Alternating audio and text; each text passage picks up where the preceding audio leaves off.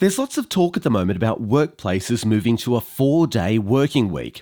We're exhausted and busy, and so perhaps 4 days is the solution. The theory goes we'll be more productive on those 4 days if we actually rest well in between. Now, there's a lot of truth to that.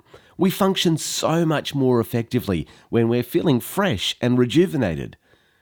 But I do wonder if an extra day off will really solve all our tiredness and busyness. Is there any solution to our constant, restless striving for more?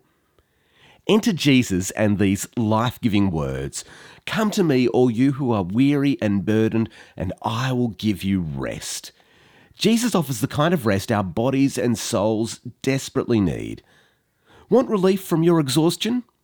Why not consider the rest that Jesus offers? This is Andrew Laird with God in 60 Seconds.